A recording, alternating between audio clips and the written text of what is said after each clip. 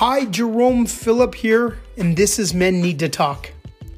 It's the forum to share stories with the hope it will inspire others to share theirs. We've been conditioned to believe this is weakness. Well, for me, it's been a journey of realizing courage, compassion, strength, and empathy, which has given me purpose to help others do the same. I'm here to connect and start the conversation. See, I've dreamt of a community with a vision, directing this ship, and ultimately a movement of wholehearted, amazing human beings will emerge.